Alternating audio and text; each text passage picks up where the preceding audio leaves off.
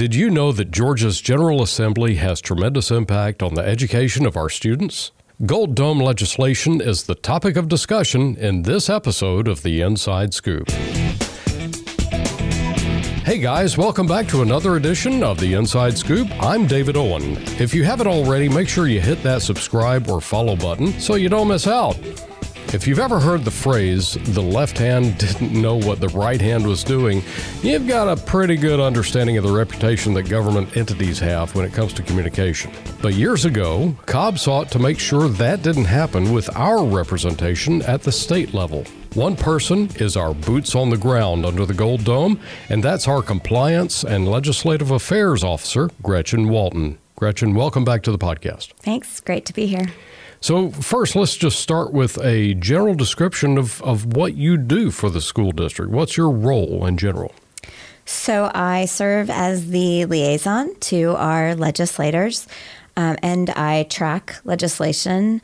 And then during the off season, I work with our legislators to make sure they're ready and going into the session really informed about operational impacts and needs. And then once legislation drops, I really protect against unintended consequences and sometimes really support legislation strongly and sometimes try to help them perfect it so it doesn't have a negative impact on our kids. Okay, so you said several things in that I kind of want to chase down. When you say a bill drops, can you go in detail about what do you mean by a bill drops? So one of the funny things that I first learned when I was down at the Gold Dome is by law, it literally has to be dropped in a hopper. And so it's a paper copy. And people rush and snap photos of it in the hopper to get the first, glance. But they literally drop the bill in the hopper, which is where that saying comes from. It's almost like going to the post office in the old days of... Well, except it's really funny in 2023. It's literally like a wire basket on the counter, right? Very secure. Well, oh, yes, very secure. And they just drop it in there. So, there's a lot of people around, so it is secure, but still, yeah. Okay. So you were talking about preparing our representatives and senators, I guess, for before the session begins. And you guys have already started for this year, right? Correct. Okay. Correct. Yes. And I should say they, because you don't actually get a vote. Although it'd be great if you did. That would be fantastic. Yeah. I know that is it the school board that meets with our representation under the dome before? So we all play a part in it. There is in early December every year, the Chamber of Commerce actually hosts an event where a whole bunch of groups, everyone from our school district to the sheriff's office, and other Marietta City, Kennesaw State, Chat Tech, whole bunch of entities, Wellstar usually, they come and they talk about their legislative priorities. So we basically present to the delegation and give them an opportunity to ask questions, which is why our board typically votes in October or November on what our priorities will be for the next session so that we then can carry them to the delegation in December. All right. So unless something big happens, how much change happens with our legislative priorities? It seems like schooling is schooling. Kids need to learn. Are there a lot of variables in that, or is that pretty consistent? They definitely change every year, but we've tried intentionally to keep the big buckets. You can't see me make my quotation marks. Air quotes. The big buckets. We try to keep those the same. So those for the last couple of years have been financial sustainability, educational access, and accuracy and accountability. And those are big concerns that give us umbrellas to address almost every piece of educational legislation. And then we put our own bullets under those. But as far as the board being aware of the actions we're taking, that is why we have the big buckets. Kind of the big picture of each of those areas. Okay, so I don't want to, no offense, bore the listener too much with the minutia, but financial sustainability. I remember years ago in the, I don't know, 2000, well, the recession, really, 2008, 2009-ish time, it was a big problem that monies would go from us to the state, and then the state didn't reciprocate with funding us fully, right? So we've been fully funded 3 times since 2003 in 20 years. Oh my gosh. We've been fully funded 3 times. But the reality is public education basically gets half the state budget. Yeah. And that is right. So on the one hand, we say we're not fully funded. On the other, hey, we're getting a large percentage of state monies. And we obviously applaud what's been done in the last couple of years, because when COVID hit, yes, they did. Then actually we were fully funded that year, and then they made some cuts. But there has been an intentional investment in education, in teacher raises and things like that. And the budget that just dropped last week. So little fun fact, by law, the governor's version, the first version has to be out in the first 5 days of session. Oh. So you can always expect that. And the governors, they actually surprised almost all of us by having a teacher raise in there. And we were like, great. Wow, that's great. It's balanced out a little bit with the budget. Also has some employer cost raises to healthcare. So not employee, so don't panic anyone. Right. Employer raises, so it increases. So we're trying to navigate that and figure out what it actually means financially, but we're really, really excited about the teacher raise. And the coffers at the state level have been very healthy. Yes. Right. Yes. At the local level, I realize you're not the finance person here, right. So I'm not going to corner you. Say it all the time. Well, I'm not our CFO, but I do trust what he tells me. So here's what I know so far. He's pretty good, and he's great. Do well to just defer to him, because right. he's top notch. Well, usually we know something's coming. I mean, partially for PR reasons, they put it out there. Yeah. I think almost everyone in the state, including the really big advocacy groups, was like, "Oh, yay!" So. But every time they do this, we then have to say, well, are so-and-so, who's included, right? Yeah. So we have to figure out who's included from the state level. We also pay our teachers a decent amount higher than the state salary schedule, which is great. That's how you keep the talent. Right. It's how we keep the best people in our classrooms. Absolutely. Yeah. Plus, I mean, the reality is it costs more to live in Cobb County than it does in Tellifer County. Well, so, that's true. I mean, it's just a reality. But we'll see. Do you think it costs more? That's on the next episode to see what happens with the raises. We're not doing cliffhangers on this podcast. I was trying. So what's the second priority? You said there were 3 buckets, right? So educational access, it really is about making sure, first of all, that we have the best teachers in the classroom and that kids have the access to the best teachers. But then also that as far as having some differentiation and choices for kids internally, there's a big push talking about school choice. They're really when people outside of schools talk, they're often talking about sending money to places that have no accountability, right? So vouchers and things like that, where there literally is no accountability. We like to talk about what are the opportunities for kids. So, can we, as we've seen, we've expanded our digital learning, we support our magnets. We have all sorts of, we actually have school choice as to where people go. And so that's part of educational access, but you'll see from year to year, there's almost always 1 or 2 that have to do with how we support our teachers. Because again, it's access to the best teachers. What we believe in Cobb is what the heart of education. So this year, TRS is, as always, it is always going to be on here. Probably. It is one of the things that comes up every year. Sorry, teacher's retirement system. Oh, yeah, I was going to hit you with that question. So teacher retirement system, it's amazing for our teachers. And while teachers don't typically make as much in take-home pay as some people who are as qualified, same qualifications. In the private sector, we do have an incredible retirement system. And because it is so healthy, it is often under attack. because people are like, oh, well, and because the state actually has to make employer contributions, right? So it has to be budgeted for every year. So, and it's like the conversations are kind of like how they want to dabble with it. Like, and some people actually work in that field too, right? So there's been talk about making it a hybrid system. So, we're a full pension system. And there's been talk about, well, could we do almost like a 401k and also a pension kind of blend? Yeah.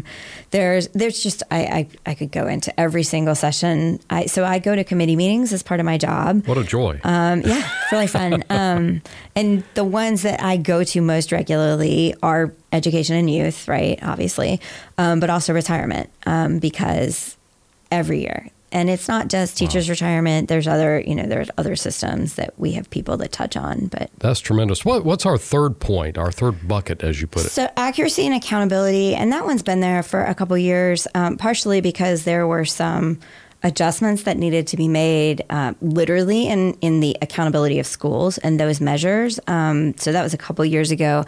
Now let me stop you at this point, because you're heavily into that end of things, but a lot of the listeners might not understand what you mean by accountability. What kind of measures are we talking about? You look at the first one, apply the same standards of accountability to all recipients of public money for education. It's something I say every single year in committee when I testify. And, we are against diversion of funds from public education at all.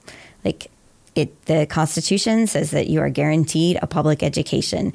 It doesn't say that you're guaranteed money to go someplace else, right? Okay, yeah, stands to reason. And so as we have had some programs put in place in this state with where funds are allowed to be taken someplace else, we just keep saying, well, our accountability measures are high, as they should be, right? Like, people need to know that kids are getting educated, that they're safe, all those things. Right.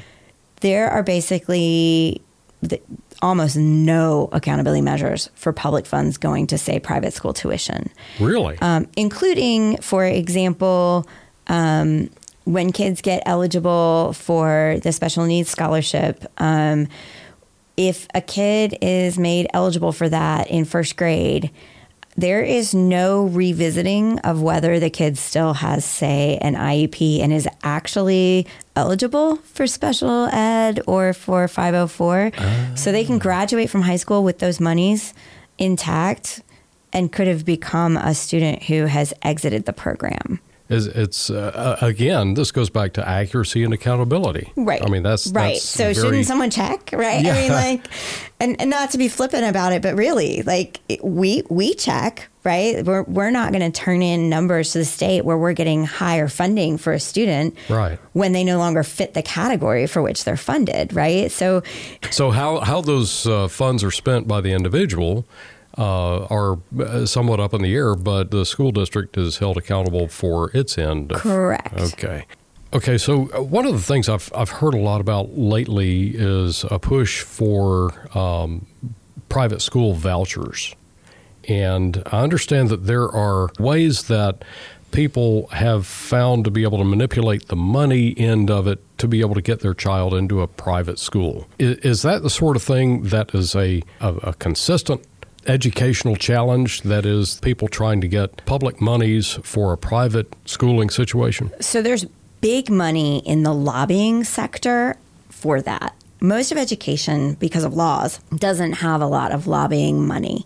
Yeah. And lobbying money, just so everyone knows, I mean, the biggest use of it is contributions to campaigns. That is what people do. And to be clear, you're not considered a lobbyist. You are a liaison. I'm not. And also, we can't, by law, we don't contribute to campaigns. We can't, right? And if, I feel like I've done my job when a legislator texts me and is like, hey, is HB whatever a good idea? Are you guys okay with it? Right? So they trust me to know what I'm talking about. Yeah. And so I can respond, yeah, that's terrible. Please tell everyone that's terrible. I will make sure everyone understands it's terrible. Or, yeah, no problem for us. And that is a necessary relationship, which, in that side of it, and the reason I'm not I don't ever want to be called a lobbyist. I just think some people think of it like in a really negative light. And my job is to inform. We literally see the bills every year. There are true believers who really believe that money leaving school districts is not actually harmful to the district because they think it's going for kids who, if they tie it to the kids that were in the district. Again, operationally, that's not really how it works, right? Like taking one kid out of a classroom is 25. You still need a teacher for the other 24, right? You still need a school building. You still need, right? So it doesn't operationally work the way legislators think think about it, right? Yeah, there's a certain baseline of that money that's essential for any education. Correct.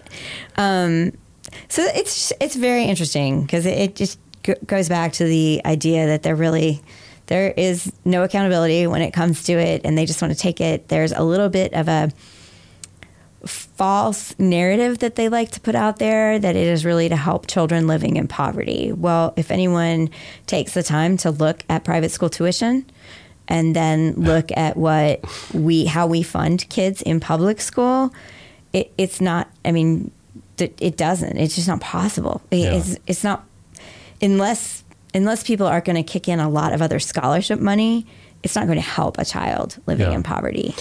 What is your biggest hot topic under the Gold Dome now? So going into the session, and if you have watched board meetings or for our staff been in some of our big principal meetings, you've heard the superintendent talk about it. One of the big concerns coming out of last session was funding for GNETS, which is the Georgia Network of Educational and Therapeutic Supports. Just rolls off the tongue, doesn't it? Yeah. But what is that? GNETS supports our students with our most profound behavioral and emotional needs. Okay. They have to have an IEP, so students who are served through special education, and it's around the state. We happen to run our own program. We also serve Marietta City and Douglas County students in our program. So we run it, but then they contribute to have their students served through our program. But last year in the budget, they were going to change the funding model for GNETS. And in changing the funding model from a grant model to FTE, full-time equivalent, which is based just on kids. On the number of kids you got. Right. It would make our program that we would take a 70% cut in funding. So these are really our most vulnerable kids. And it would mean, as I now have said in committee, you're taking the therapeutic supports away from the whole program, which is the point of the program. Yeah. So I went and talked to them and about GNETS in particular, and they genuinely believed that it was going to be the same almost, the funding. And so that has prompted, the DOE has put together a report about it. We've made lots of progress. I'm really excited. And hopefully they're not going to change the funding model because it's the model that we're worried about. But it's so important because it literally, I can't state enough how severe the impact would be to a program that is essential to our kids. That has been the number one. Some other things have come to light in the last week that I'm not at liberty to discuss yet, which, depending on how they unfold, we may shift what our number one priority is. We're trying to handle the things before the legislation drops. So that's part of what I do is people confer with us and say, hey, what do you think? Yeah. Head it off at the pass, so to speak. Yeah. And an example of that was last year, the Parents' Bill of Rights, when it was being put together, there's a piece in that where you can basically opt out of having pictures of your kids taken. Sure. Well, it said, the way it was originally written, essentially it was going to not allow us to have security video in our schools. And we were like, that's not going to work. That's not what they meant. That's a safety problem. Right. And it's, again, like unintended consequences, right? Yeah. It wasn't what they meant to do. And they literally, like, I spent 15 minutes with someone who had enough power to be like, oh, oh, you're right. And I was like, yeah, this is problematic. So, and you're an attorney, right? I am. Okay. I am. So it does help to have an attorney's eye on phrases and 100%. all of that. Reading the legislation, it is, you put an and or an or a must or a shall. Or a comma. Or a may, right? Or a comma. You put the wrong thing in the wrong place and it literally changes what it says. Yeah. And I talk a lot about perfecting the language. And I probably sound very lawyerly then, but, it's so important to perfect the language because sometimes it's so ambiguous that as a district, we're like, well, what are we supposed to do? Like it literally isn't clear. Yeah. And, that's not great either. So that's one of the things, like sometimes you just pop off a text or an email like, hey. Well, what can listeners do if they want to stay engaged in a particular piece of legislation? Is there a particular resource that they could turn to stay on top of things? So the General Assembly webpage is always a good place. They actually have all the bills. There's a daily, essentially, tracker. You can see what's dropped, what hasn't. As far as knowing who their legislators are, openstates.org is the best place to go as far as you can put in your... Talking with my hands again on the radio, okay. But that's okay. You can put in your address, your physical address, and it will actually tell you who your legislators are. Legislators genuinely respond, and I don't necessarily mean like they'll respond to your email. I mean their actions will often be influenced on something where they're up in the air. Hearing from constituents actually makes a difference. I have had more than one legislator tell me, oh, I got a bunch of emails. And then some of them even reach out to me because of that, right? Like they're like, what is this about that all these people are emailing me? So that's the power of the citizenry, right? We can send an email and say you can be engaged 100%, okay. and it matters. Well, we've been listening to Cobb's Compliance and Legislative Affairs Officer, Gretchen Walton. Gretchen, thank you so much for taking the time to try to get us up to speed. I know it's a whole bunch of stuff that you probably can't convey in 15 or 20-minute podcasts, but we really appreciate you at least trying. And listeners, you can learn more about this by checking out the links in the show notes. And don't forget to subscribe or follow whatever your podcast provider calls it, and that will ensure that you don't miss out on the next episode. Thanks for listening to this edition of The Inside Scoop, a podcast produced by the Cobb County School District.